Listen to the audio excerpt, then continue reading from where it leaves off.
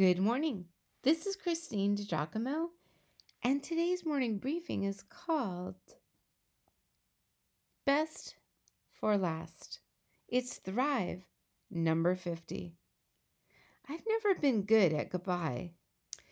They say all things have to come to an end, but I'm not they. Look off in the distance with me and see the dust rising up. What is moving? What is all the commotion? Alas, it is a scraggly flock of sheep, one animal scurrying along the far side, and yet another bringing up the rear. As they come into focus, a lone figure is with them, talking to them all the time, coaxing the four-legged animals, staff in one hand and rod in the other. Can you visualize this with me? Whilst traveling in Israel, it excites me most to spy the sheep and then the shepherd from the bus. In an instant, I become the ugly tourist doing whatever it takes to catch a picture of them. Is it possible? Can it be that shepherds still guide and guard their flocks like we read about in the Bible? Like is pictured in this Psalm 23? It is indeed possible. And so we look back at where we have been. And again, I would invite you to look this up or open your Bible and read this aloud. And remember that the Lord is my shepherd. I shall not want. I shall be content. He makes me lie down in green pastures.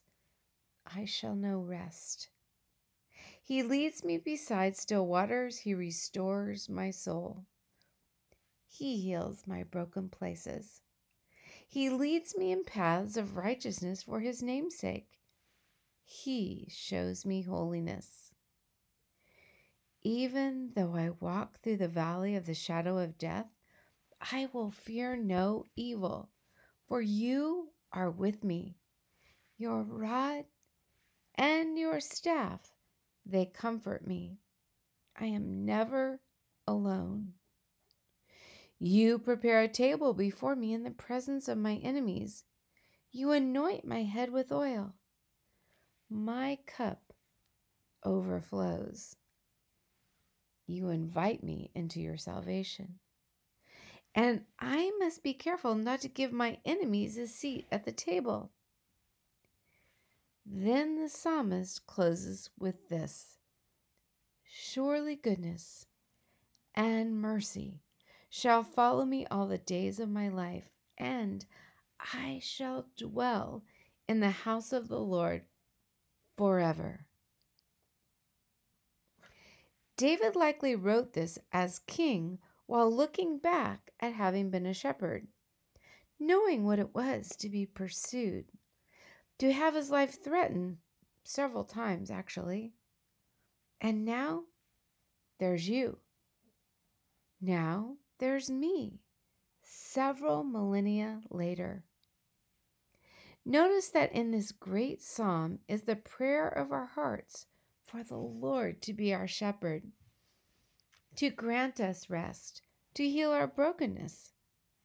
He goes before us so that we can follow him. And in the middle, he promises no matter what we are going through, we will never be alone. He will be with us. The shepherd before us, leading us. The shepherd going through it with us.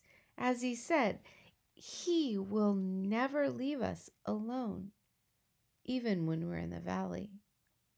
And then the rear guard is two angels following behind us. Goodness and mercy. Some translations say kindness instead of mercy. I'll take mercy, please. Imagine with me that our shepherd, our good father, leads us, guides us, stays ever close to us, and when we act out of our humanness, he is yet good. He extends mercy. Mercy is kind of like compassion combined with forgiveness. It is being given a pass when we just don't deserve one. It is extending a pass to another when we could choose to hang on to a grievance. And then when we draw our last breath, we will be forever with the Lord, forever in his kindness, forever in his goodness, forever in his love. We will have a seat at the table as an honored guest of the Lamb of God. Oh my goodness. Jesus himself said of that time, people will come from east and west and from north and south and recline at table in the kingdom of God. Luke 11, verse 29. As we come to the end of this beautiful psalm, there is so much to grab a hold of. There is so much to stand upon. There is so much we can feel comforted by. There is a Savior we can apprehend. Do you love him, your good shepherd? Oh, I pray you do. Because not only has he promised that goodness and mercy will follow us, but that we will live with him forever in his house. And there is no place better to be. Amen.